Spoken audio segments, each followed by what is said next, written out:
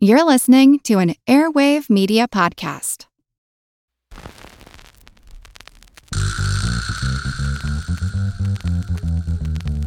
Her Money is supported by Fidelity Investments. We want to inspire you to demand more from your money by first knowing what you own, what you owe, and what you want from your money. We'll help you reach your financial goals faster at fidelity.com/demand more. Her Money comes to you through PRX.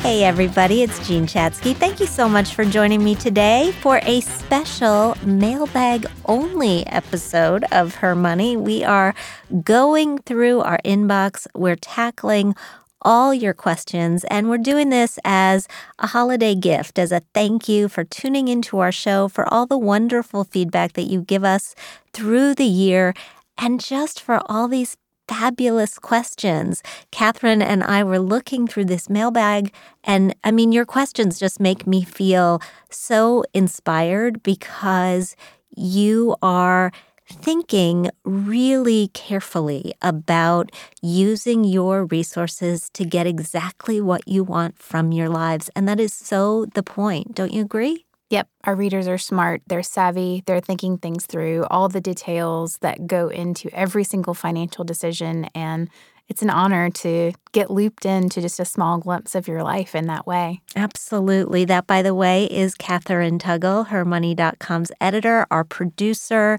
And on today's episode, the way we structured this, we are going to roll out several of these mailbag specials, and we're going to do them by theme. So today we're going to dive into some of the questions that you have submitted around home buying and real estate, one of those things that tends to keep so many of us up at night.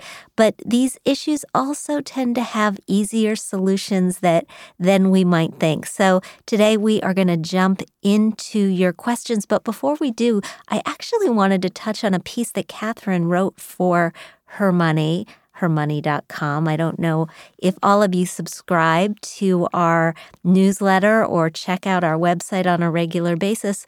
You wrote a piece about why your mortgage was more, what was the word, terrifying? Is that what you used, than your marriage? It was, why did my mortgage feel so much more serious than my marriage? More serious. Why is that, do you think? It definitely shook you a little bit. I rarely get all shook up. I thought it might just be the debt because I was very fortunate to graduate college with no debt. So this was my first encounter with having a big chunk of debt that I had to pay off. But it was a great investment. You can't go wrong with New York real estate. And I did some reporting on the topic because I wanted to dig into the root of my anxiety. And the answer that I liked best was that I hadn't had any practice homeownership, but that I had had many practice relationships before I got married. So I kind of knew what that was like to cohabitate and to be intimately involved with someone and share my life with someone. But with a mortgage, I just jumped in with both feet with no knowledge of what that responsibility would be like. So interesting. How are you feeling now that it's been several months? I feel great. I feel really good. I feel like it was a great investment. The payments are less than what we'd be paying in rent. Mm-hmm. So it was overall a very positive move. The other answer that I liked a lot was that maybe it's not so much this life milestone that's freaking you out, but it's the next one on the list.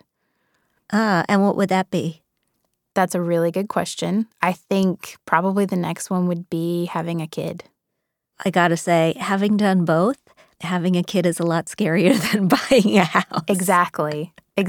So I think it's just those adult milestones. And I'm 37, so I grew up in Birmingham, Alabama, and most of my friends were homeowners in their 20s because of the difference in the cost of living. So Yeah. I am doing this much, much later in life than my nearest and dearest. But also in a much bigger way because of the cost of New York real estate. That's true.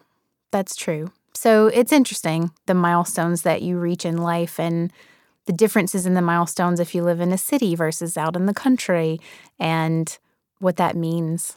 Yeah. Absolutely. Well, I'm glad that it's going well. My husband Elliot's theory on big purchases is that it's a lot less likely that you regret them. I think it's because you've got so much skin in the game. But he says he's never regretted a house or a car. He's regretted many suits. He's regretted many shirts. But when it's that big and you've done that much homework, the chances of buyer's remorse, he thinks, are a lot less. And I think I agree with that. That's a good point. You put so much more energy into that decision. Yeah, absolutely. All right, well, let's help some other folks. What do we have? Our first question comes to us from one of our male listeners, Angus. We are very happy to have male listeners, by the way. We should say that. Yes. He writes, "Hi, Jean. I'm not much of a woman, but I have a question some women may face, and I am facing right now." All of our guys, when they write to us, say something like this at the top. They say something like, "Hi, I'm a guy, but I still have a question anyway." Yeah. And we are happy to entertain those questions. We love you. You don't have to tell us you're a guy. We will happily answer your question Anyway. He goes on to say, "If I own a home or apartment outright with no mortgage and I come across a bigger and better place for sale that I could afford with a substantial down payment by selling my current home and getting a modest mortgage, how does that work? Will a bank front me the money until my old place sells? Is that a good plan? I feel like a mortgage is a safe and wise investment over time. Thanks so much for your advice." This is a great question, and I think a lot of people deal with this when they're ready to just go to something bigger. And there are two ways to do it. There are actually three ways to do it, but I think there are two ways that make the most sense.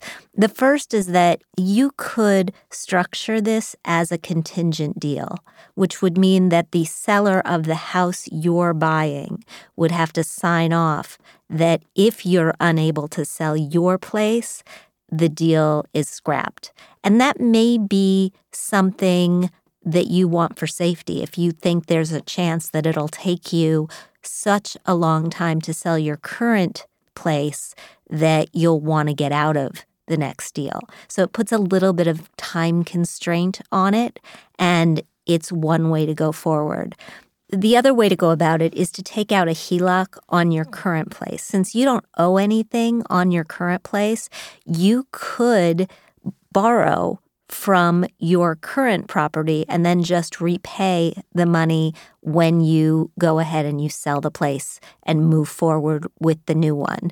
A HELOC is going to be much less expensive and less time-consuming than taking out either a bridge loan or a mortgage on this apartment. And I think that's probably the way that you're going to want to go.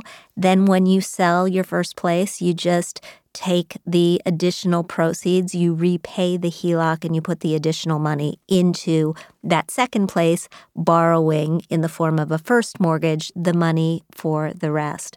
Sounds to me, though, like you've got your head together. And if you were wise enough and savvy enough to pay off the mortgage on your first place, I have no doubt that you'll be able to do that with this one, too. So good luck. Yeah, thanks, Angus. Our next question comes to us from an anonymous listener in Texas. She writes, "I'm a 36-year-old Texan and am selling the rental house I own in Austin after my renter moves out. I thought about keeping the house, but I live 6 hours away and I don't want to have to manage it from afar, plus the property taxes keep rising in Austin. I expect to make around $100,000 from the sale when all is said and done. Further, my parents have incredibly and generously offered to gift me $18,000 each year for 5 years from the sale of a home they had that was badly damaged by Hurricane Harvey. So, after a few years of what feels like living paycheck to paycheck, I'm coming into an unexpected windfall. My husband and I currently live in a small townhome, but we're starting to think about children and would like to buy a house that will be bigger. My question is this: how should I keep some of this money liquid enough for a future home purchase while making sure that some of it is earning money in investments? I'm able to max out my Roth IRA every year with a contribution of $6,500, so perhaps I can invest in more short-term vehicles where I'm able to access gains more immediately as income. Any other angles that I haven't taken into consideration? Thanks so much for your insight and help." Well, it sounds like you are embarking on an exciting new adventure. I would figure out essentially how much you think you're going to need for a down payment on that new place. probably 20% of whatever it is you think it'll cost you to buy it, because that will prevent you from having to pay private mortgage insurance. And I would keep that amount not just liquid enough, but really liquid. I would put it into a high interest rate savings account. You can go to hermoney.com and you can find a list of the best paying savings accounts. You can also find these on bankrate.com and other websites. But essentially, we know that many big bank savings accounts pay 0.1% interest. There are better savings accounts out there that pay somewhere between 1.5% and 1.75% interest, and your money should be in one of those. It's not a fabulous return, but it's certainly a substantially better return. As far as the rest of the money, I question what it's for. If it's for a long-term use, if it's for retirement or something way down the road, then I think you invest it as you would the money in your Roth IRA. You invest it as you would for the long term, taking into account the fact that you are a young woman, that you've got lots of time until retirement, and that you can afford to put a considerable portion of that money into a riskier portfolio, putting a considerable amount of it into stocks. If it's not for that, if maybe you're thinking, well, this money could be for fixing up the home after I buy it, or this money could be for college, or this money could be for something else, you've got to look at your time horizon to decide how much risk you want to take with that money. But you are right to think about sheltering some of it from taxes. You didn't talk about your husband's retirement accounts.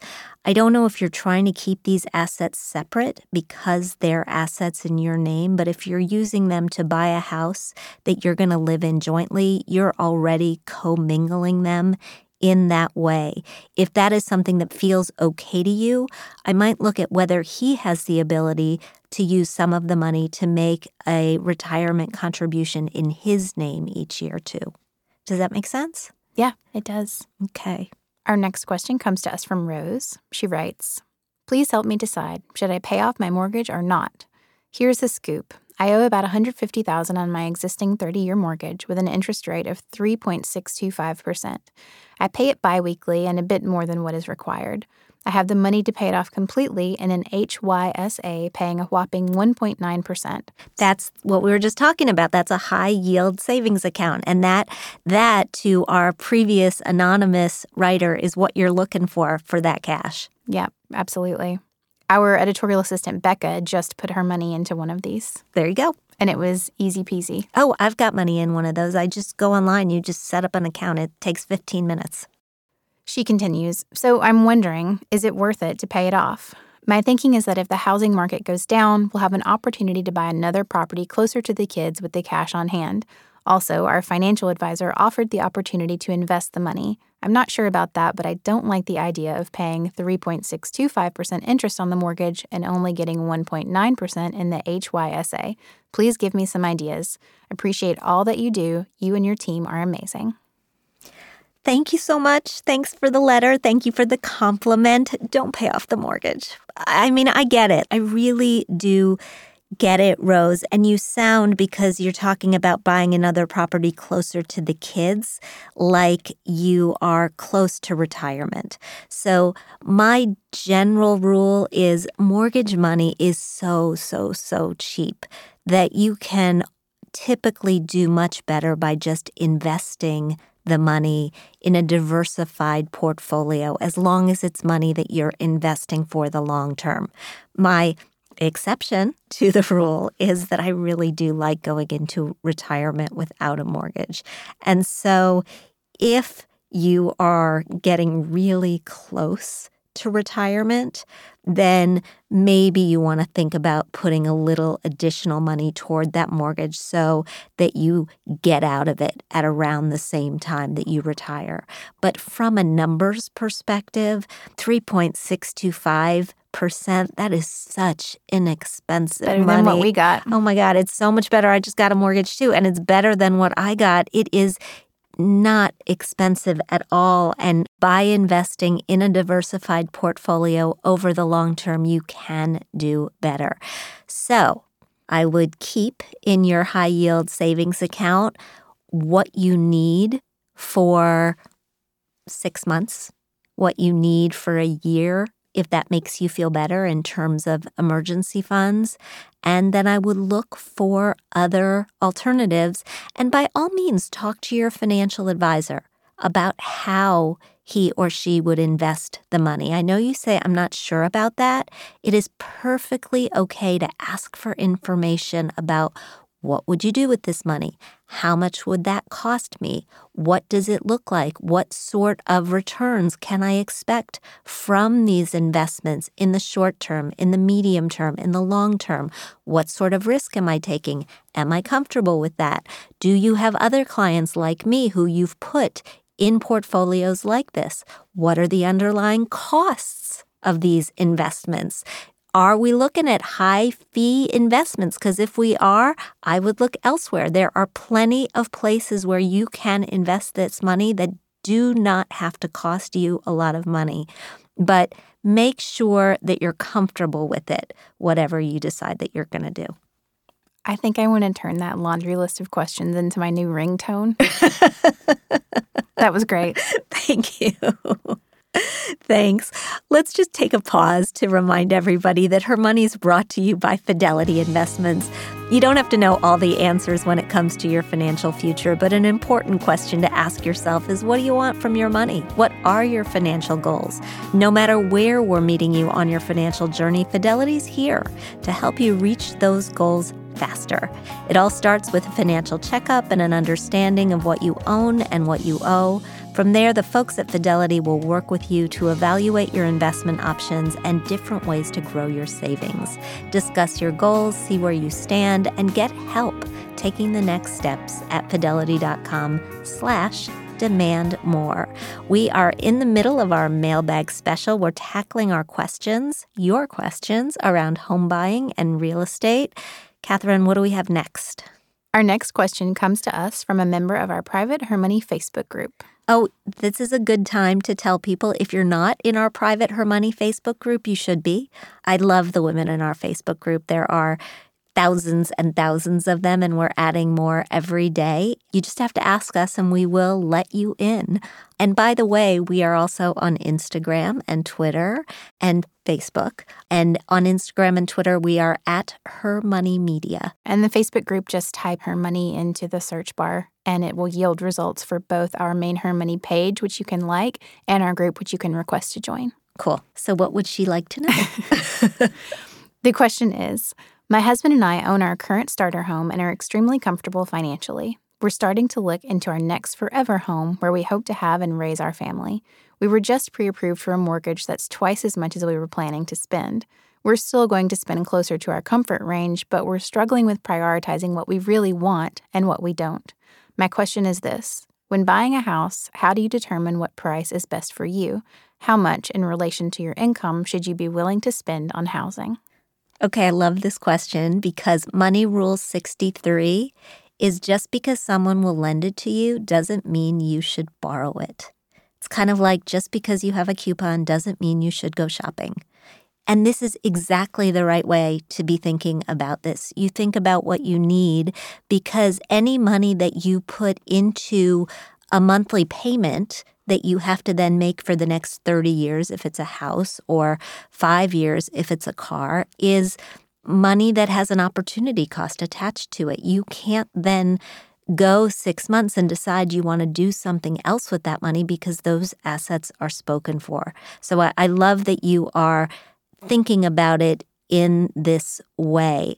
Isn't that what tripped people up in 2008? Yeah, they were using their homes as piggy banks. The bank said, you can pull out the equity. We will lend it to you, and you can go on vacation, or you can buy a car, or you can do whatever you want to do. And people were doing that, and that's how we got in trouble. I remember first thinking that we might be in trouble before the crisis hit. It was what made me write the book, Pay It Down. And there was a story on the front page of the New York Times by an economics reporter named Louis Uchitel, who's not there anymore. I don't know if he's retired or what, but he made the point that Americans, and this was, I think, 2006, Americans owned less in terms of a percentage, less of our homes and less of our cars than we had ever owned historically. Wow.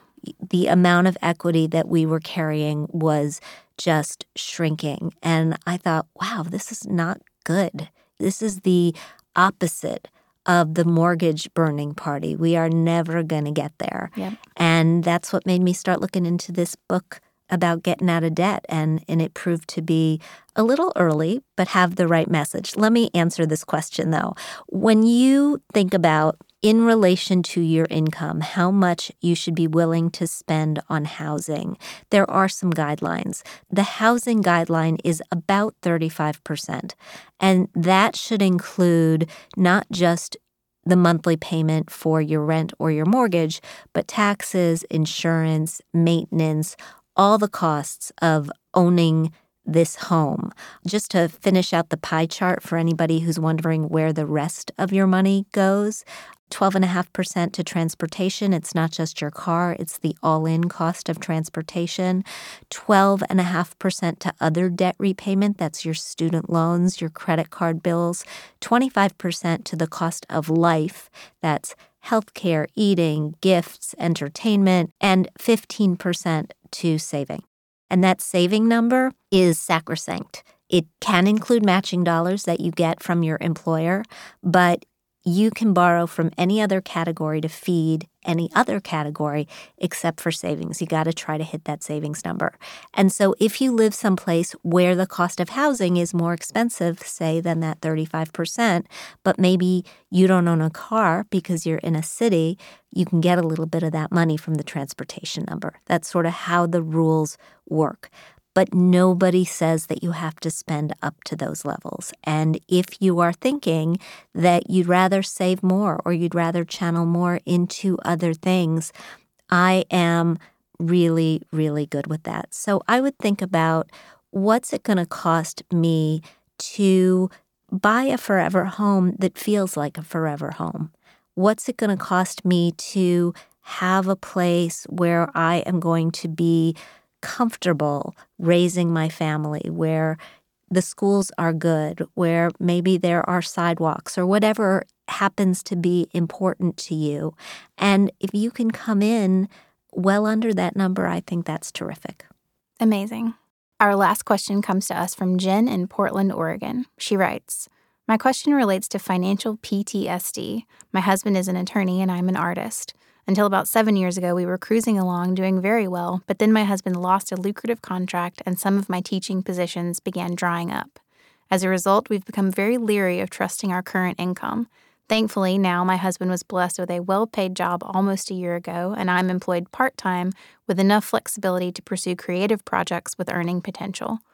All of that said, the financial insecurity we've gone through has made us hesitant to take steps to improve our financial position and future.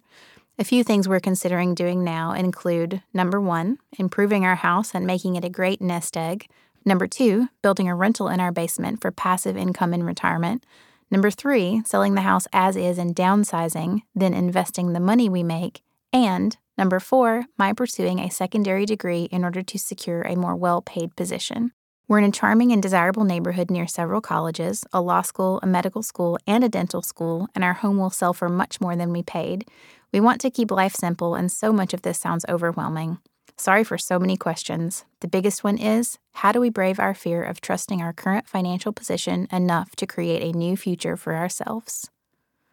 First of all, I'm sorry for what you went through. I'm so glad that things have turned themselves around, or more accurately, that you have turned them around, because these things don't happen by themselves. You guys took steps to right your financial ship, and now you're reaping the rewards. But I get what it's like not to be able to trust it. I think a little bit of what you're feeling shortly after I got divorced.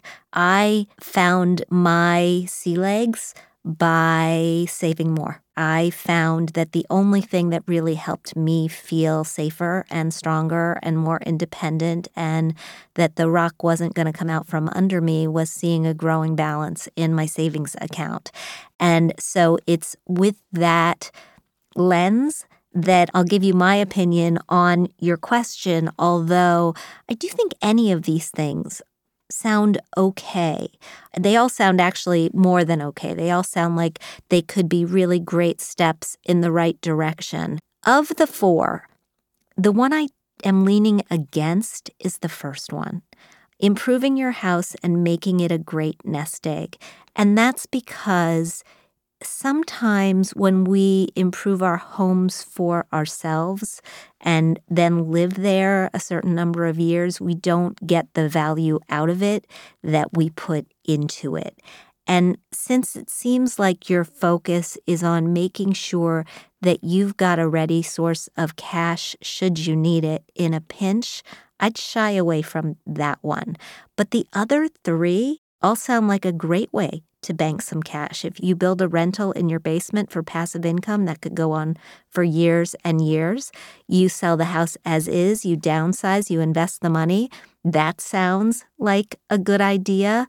Although I do have to say, it sounds like you really love where you live. And I wouldn't give that up if you don't have to, and it doesn't sound like you have to.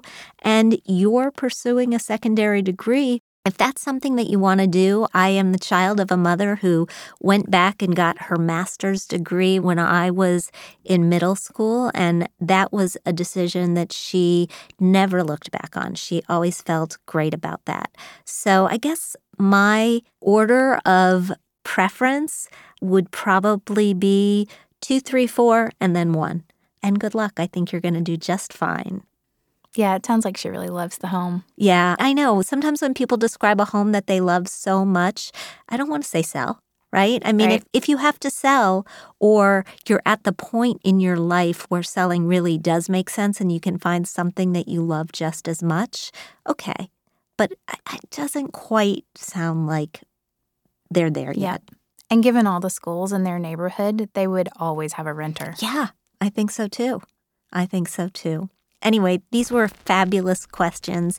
Thank you so much for joining us today on Her Money as we have dug through our mailbag. We love hearing what's on your mind. If you like what you've heard, I hope you'll subscribe to our show at Apple Podcasts. Leave us a review. We love hearing what you think. We also want to thank our sponsor, Fidelity. We record this podcast out of CDM Sound Studios. Our music is provided by Track Tribe, and our show comes to you through PRX. Thanks, Catherine, so much for doing this. Of course. Thank you so much for listening, and we'll talk soon.